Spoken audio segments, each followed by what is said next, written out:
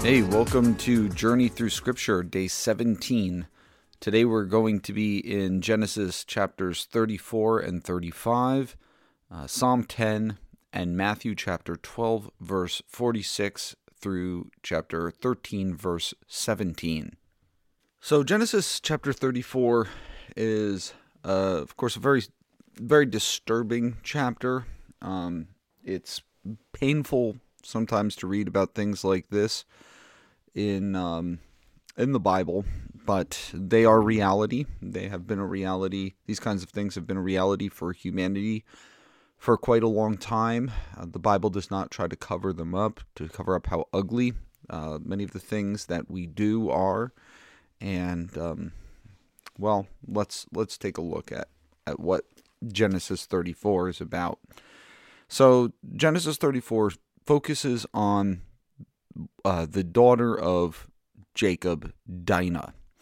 And Dinah, you might recall, is a daughter of Leah. So, in fact, note how verse 1 reminds us of that, because the thing that we're going to start seeing more and more of is that Jacob succumbs to the same kind of favoritism that his father did. This kind of trivial reason, hard to explain preference for one child over the other. And you remember the kind of hurt that caused in Jacob's home. And Jacob did not obviously react to that in the best way. But now Jacob is replicating it in his own household. He loves Rachel. He served for her. Had things gone the way that he wanted them to in Paddan Aram, he likely would not have married Leah at all. But as it is, Leah has brought several children into his life, and Jacob is constantly, from here on forth in the biblical narrative, kind of putting them behind the sons of Rachel.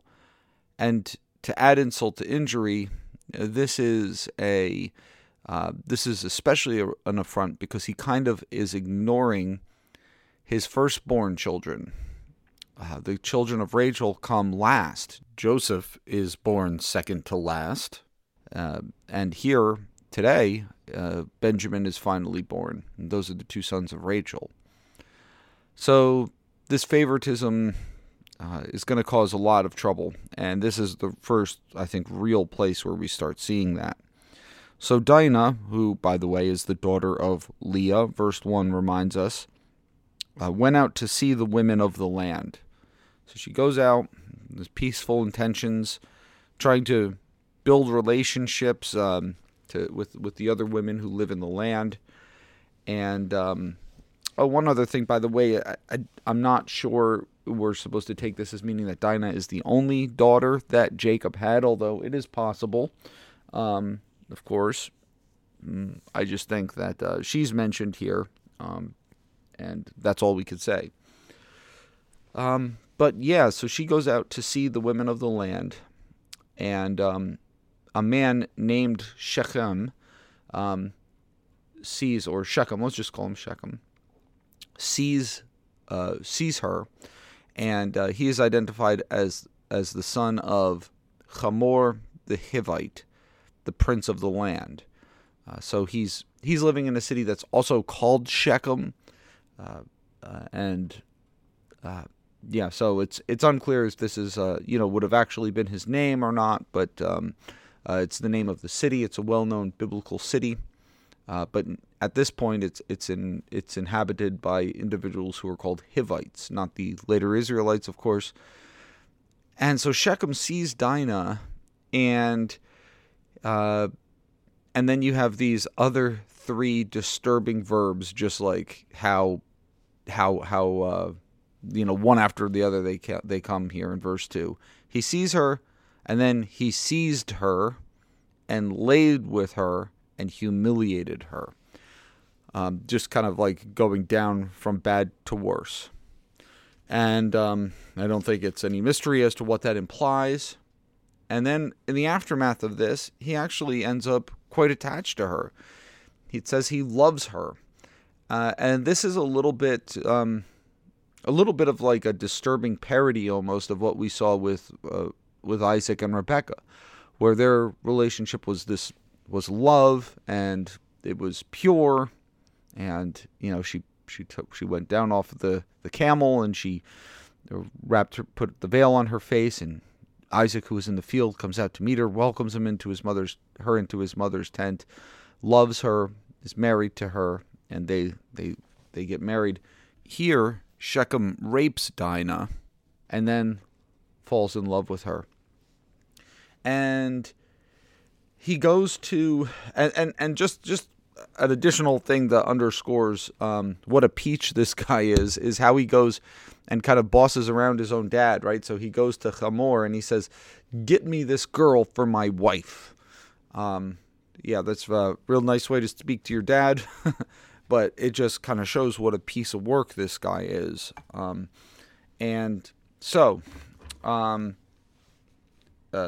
Verse 5, that paragraph is significant. So Jacob hears what's going on, and all of his sons are out in the field tending the flocks. So her brothers are not there, and Hamor comes and he basically proposes this marriage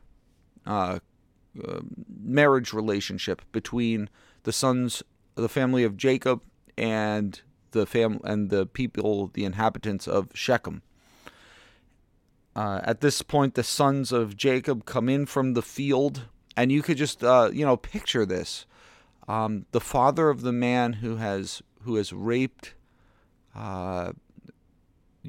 this woman is there with the woman's father, proposing an ongoing relationship between him and between the two families. And now the brothers come in. Her brothers come in, who are kind of like looking at dad in unbelief. What is he doing even talking to this guy? And Hamor makes his case. The soul of my son Shechem longs for your daughter. Make marriages with us, dwell in the land, trade in it. This will be a further way for you to become ensconced in this land.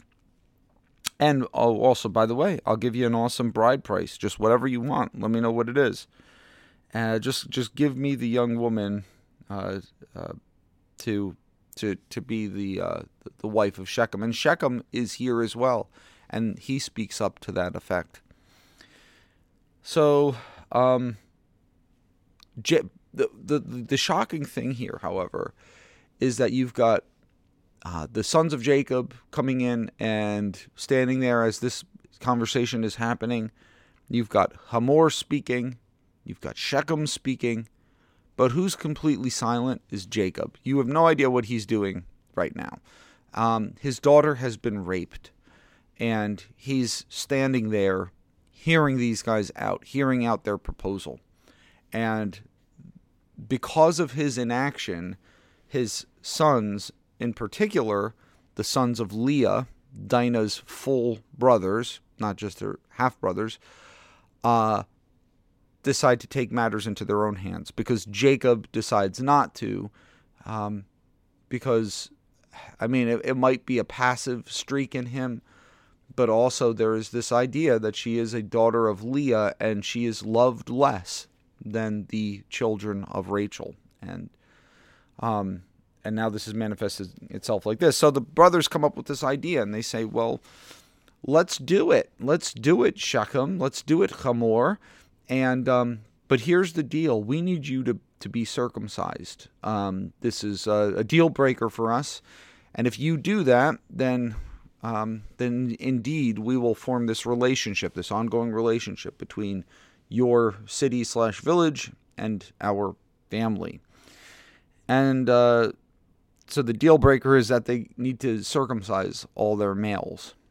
And I'm not sure what kind of sales pitch Hamor had. He's pretty much a ruler of the city, so probably anything goes. And by the way, when we say city, Shechem is basically like a glorified village at this point. It's right around this time, in the archaeological record, the Middle Bronze Age, the beginning, right around like 1900 or so BC, that it does start to become built up and filled and turned into a city.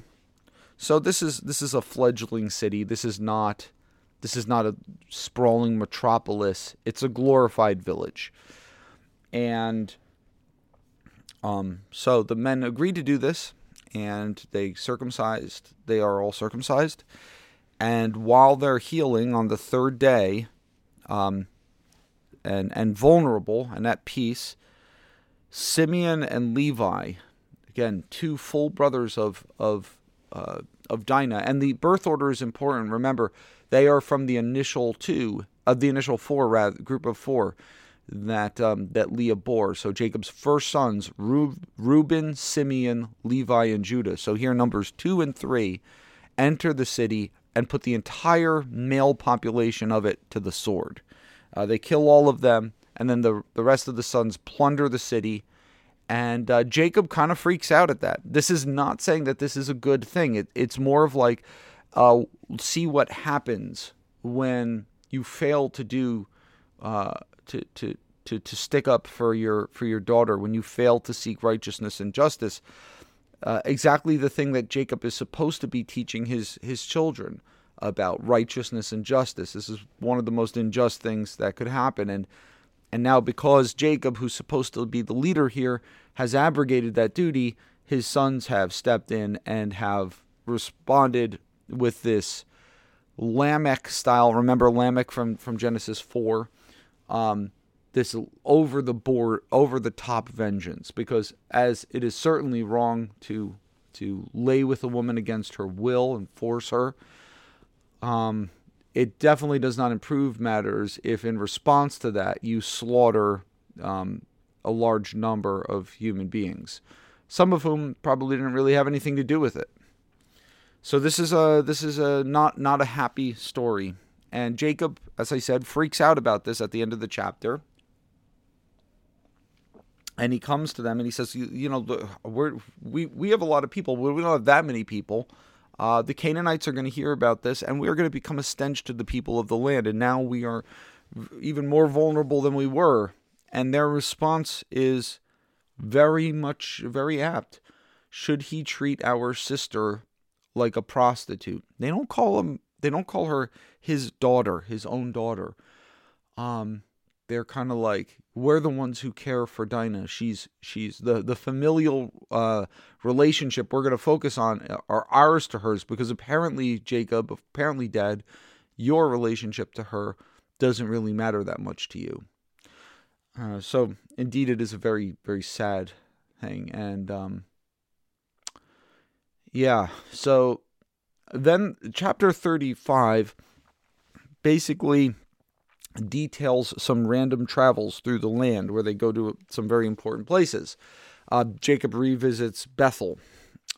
Jacob goes to what is currently, in the Bible, it was currently Hebron, later on Kiryat Arba. But the first thing that happens, as they go to do these things where they're going to go and they're going to build altars to God, they're going to worship the Lord.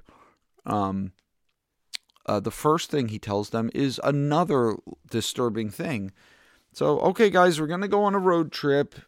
We're gonna go there, but put away the foreign gods that are among you, and then purify yourselves. And the reader is kind of like, wait, what? There's foreign gods among Jacob's family? Disturbing. We did talk about this a little bit a few days ago, that it's unclear how monotheistic this family would have been. And I think an important thing to realize in the Bible is that the Israelites have a lot of trouble with worshiping only the Lord. And it's very open about that. And sometimes it's just very matter-of-fact like that. And so the fact that the religion that they're supposed to practice is monotheistic, that is, that there is only one God, only one being who is God, and there is none beside him. that was not always embraced by the actual people. And we see that in both the Bible and the archaeological record of Israel, where you have lots of little goddess figurines and things like that that have been excavated all over the place. And in fact, one particularly disturbing inscription, this is from a site called Kuntilat Ajrud, has some jars, some pithoi, with pictures of deities on them, accompanied by some writing. And you can easily Google this and see what this picture looks like. This is, I believe it's an 8th century, early 8th century drawing. And accompanying the drawing is this text that says, "Blessed be you by Yahweh of Samaria and his Asherah." In other words, this female consort goddess that is so notoriously worshipped alongside of the God of Israel that she would just casually be known as his Asherah. And so there's, I guess what I'm trying to say is there's a difference between the biblical, idealistic biblical religion, that is the things that God, the religion that God wants us to aspire to and holds us accountable towards. But then you also have to bring that into conversation with the reality of human sinfulness and Israel's willingness to worship other gods. So that's something to be mindful of. A few additional important things happen in this chapter. So first of all,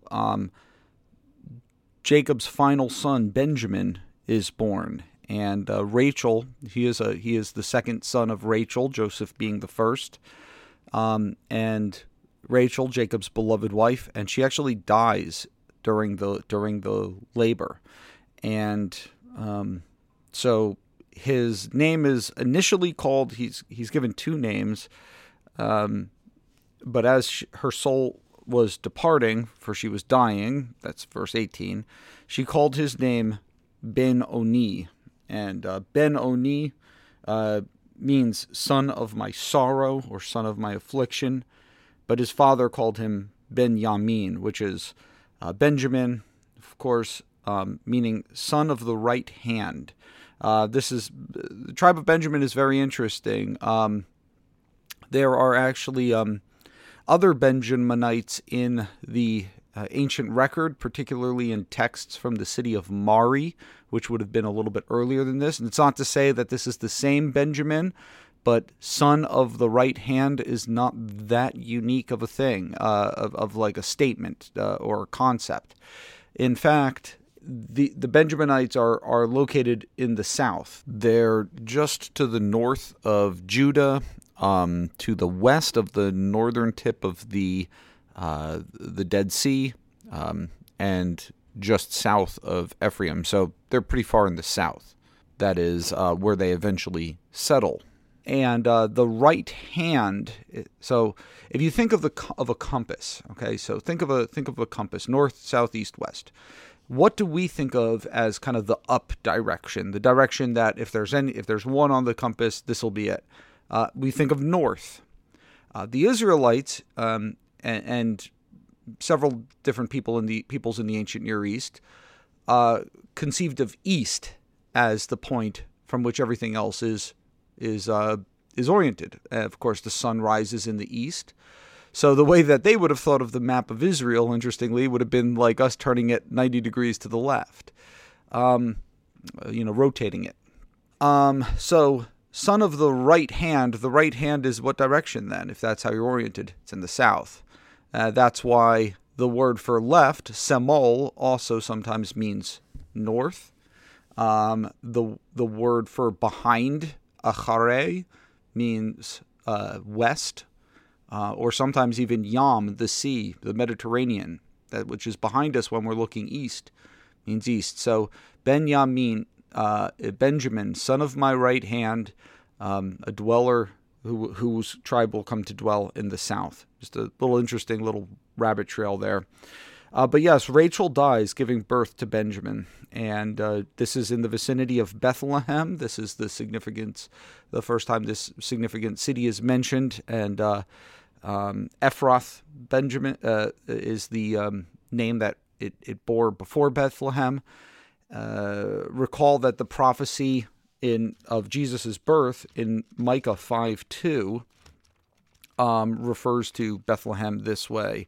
I'm flipping through an entirely different direction of my Bible here, but just want to say it the right way. But that's where the city begins to become very significant, of course, as the city where David is born and the city where his offspring will be born.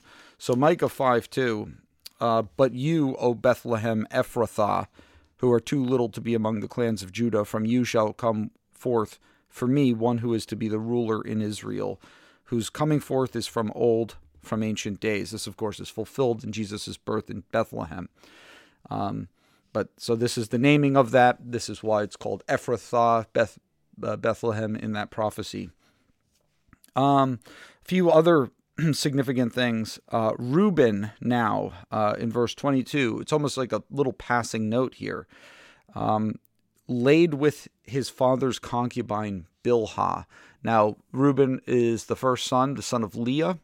Bilhah is Rachel's maidservant who becomes, so she's kind of on that side of the family. So it's there's some familial distance, but not a lot. And so one of the interesting things, and I guess I should pause this, and I should pause to talk about this now. I wasn't sure when I was going to bring it up, and I'll probably mention it again because it is very significant at this point. Think of how the covenant transmission has gone, right? It's been one son, not the other. So it is first Abraham and not the other sons of Terah. It is Isaac, not Ishmael. It is Jacob, not Esau. But now you have 12 sons born, all of whom are kind of on a level playing field, all of whom God has not made any kind of prediction to Jacob, like through this one, the covenant will be transmitted. So it kind of like takes a different turn now, right? Because there's no excluded from the covenant son. And so you're kind of like, well, now we've got 12 and 12 inheritors of the covenant. Understand how this is going to affect, the bringing about of this great nation. But if we're wondering then, well, what do we do now? What are the questions to ask now? The question of prominence comes to mind. Among those who are all equally heirs of the covenant, who is going to be the prominent one? And we suspect that that Joseph and perhaps Benjamin, right? Because we've seen this overturning of primogeniture, the overturning of the preference for the firstborn. But the firstborn has not been wiped off the map here. And so if we start going in order of sons and saying, well, which one is going to have preeminence among the brothers? You've got, here's the initial birth order, okay? You've got Reuben, Simeon, Levi, and then Judah. And so far, just now we saw chapter 35, verse 22, Reuben kind of jumps the ship, right? He just does something detestable and shows himself to be unworthy of preeminence among his brothers. And if you doubt this spin on things, this is exactly what Jacob says in his final blessing of his life in chapter 49. And then who's up next? Simeon and then Levi. And what has happened with them? Well, because of Jacob's passivity and his apathy towards his daughter's rape, they take matters into their own hands, slaughter the entire city of Shechem, and so they are men of blood. And then you have Judah up next. And what's going to happen with Judah? And we'll see that in the coming days. Okay, those I think are the other people who pass away in this chapter.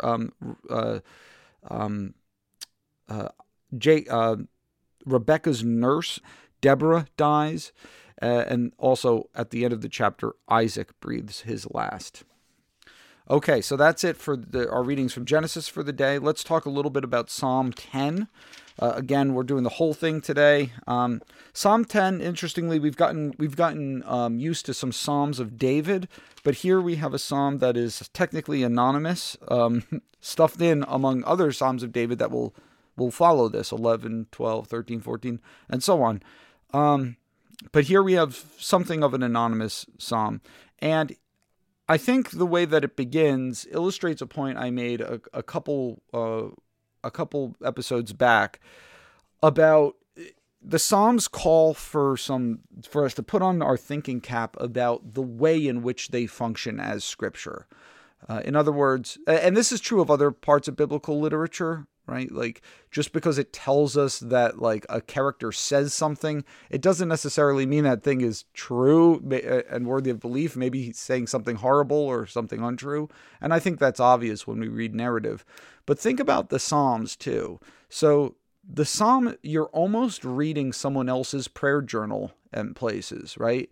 And it's this idea that you're given a picture of the emotional spectrum that people go through in their lives of worshiping the Lord, with all the messiness that is our lives. And so the reason I say this is because look at how it begins. Why, O Lord, do you stand far away? Why do you hide yourself in times of trouble? Would we want to incorporate that into a theological statement, right? Or into our beliefs that, God is omnipotent, he's omnipresent, he's omniscient, and he's also hides himself in times of trouble? No. This is how the psalmist feels. This is, so that's why I'm always trying to be a little bit careful about like what parts of Psalms or other poetic literature, or in general, you want to be careful about like, what is the text actually saying? Like, what are we being asked to believe here? And it's not the hugest thing to get your head around here in chapter 10, but it does become significant in other places, and we will see that. But here is this another one of these imprecatory psalms against the arrogant, the wicked, and here in particularly the idea that they ignore God as they go about their dastardly deeds. All his thoughts are, there is no God, verse 4. And then you go down a little bit further.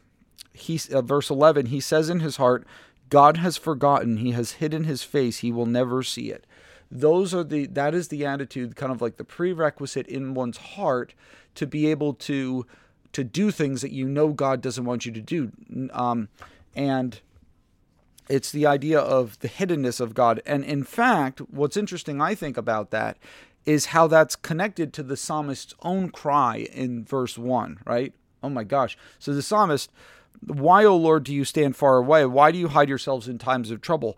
The wicked then is talked about as kind of like what he does in response to this very human feeling of distance between us and God.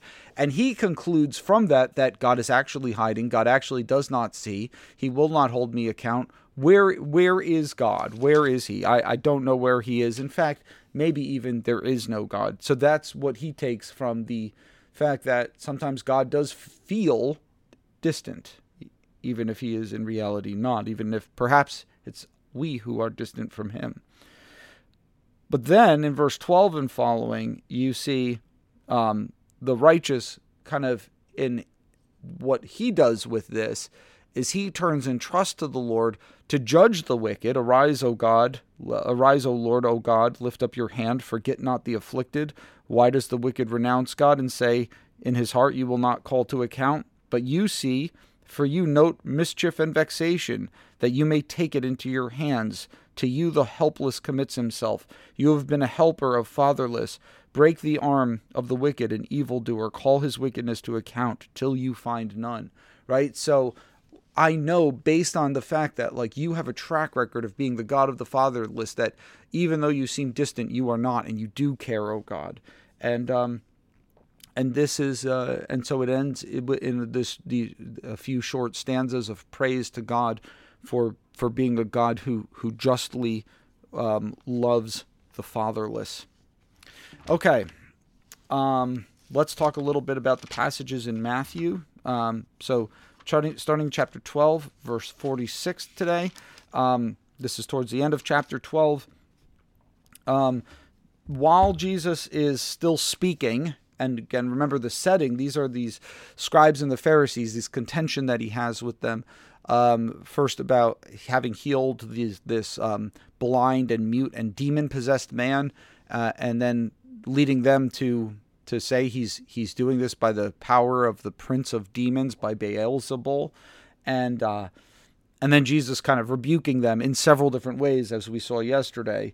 And while he's still kind of going back and forth with these guys who are now asking him for a sign, as if they didn't just see one,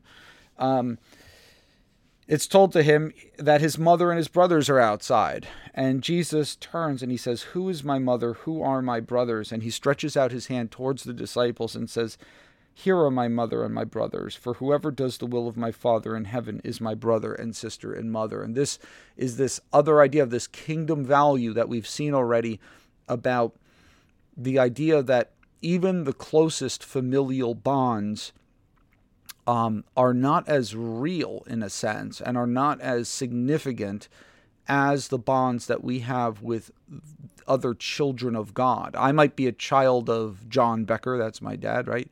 But even more importantly, I'm a child of God, and therefore the relationships that I have through that are kingdom relationships. And it is, again, this idea of new wine. You need new wineskins. Then Jesus gives the parable of the sower, and this is a very familiar parable. And interestingly, the way the parable of the sower is laid out is very unconventional. So first of all, most of Jesus' parables are pretty short. This one is quite long. And this one, actually, Jesus gives an explanation of all its elements, which oddly is in our reading for tomorrow, so I won't thoroughly explain. But for now, the other feature is that sandwiched between the parable and the explanation is kind of a reflection on why Jesus speaks in parables in the first place. So this is a parable about parables, in a sense.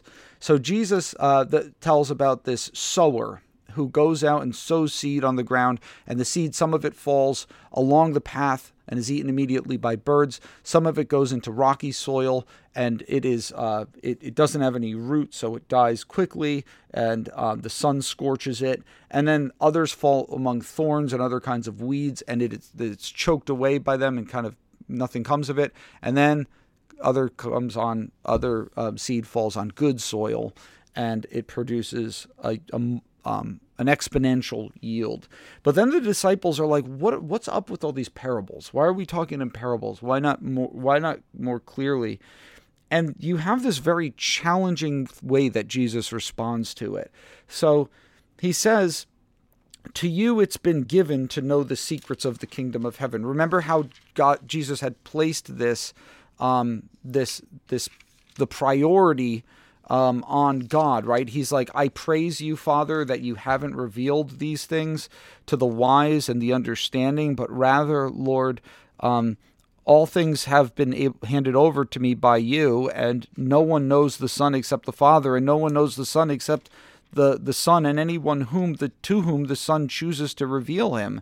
And so this idea that, their hearts have been opened up, but that's not true for everyone. And then he says, "This, from the one who has not, for to the one who has, more will be given." So some knowledge has been given to you, more will be given to you. But the one who doesn't have knowledge, and it's not God's fault that he doesn't. That's the important thing here. It is their obstinate, stubborn hearts.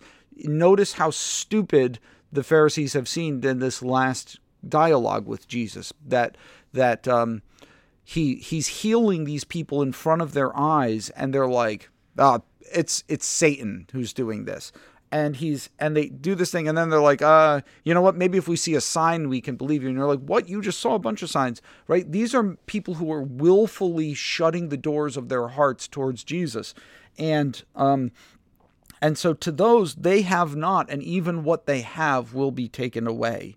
And this is why I speak in parables, because seeing they do not see, hearing they do not hear, nor do they understand. And then he says, he gives his own fulfillment passage. Remember, Matthew is usually the one who says this, but here now Jesus says this, and he references this one of the hardest things I think that's said in Scripture, frankly, and this is in the commissioning of Isaiah the prophet, when Isaiah's like, how long am I supposed to speak to the inhabitants of Judah?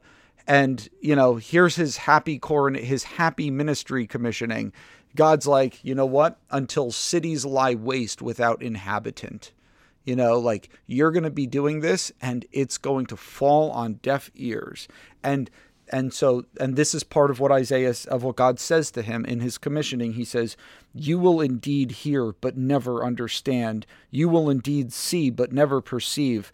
For this people's heart has grown dull, and with their ears they can barely hear, and their eyes they have closed, lest they should see with their eyes and hear with their ears. Notice that word, lest.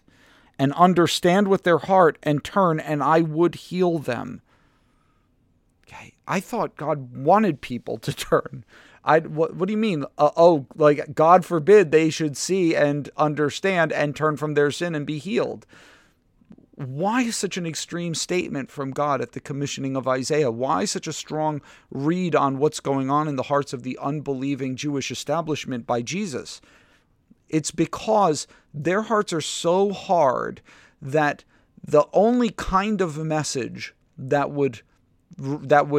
they would hear, that they would see, that would make them understand, that would make them get right with God would be a message that wasn't true, would be a message that was soft, that skirted around their sin and skirted around the way that God wanted them to deal with it.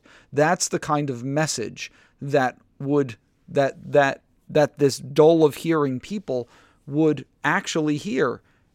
But you're a messenger of God. You're called to speak the truth, and you can expect the sinful heart to be closed in response to it.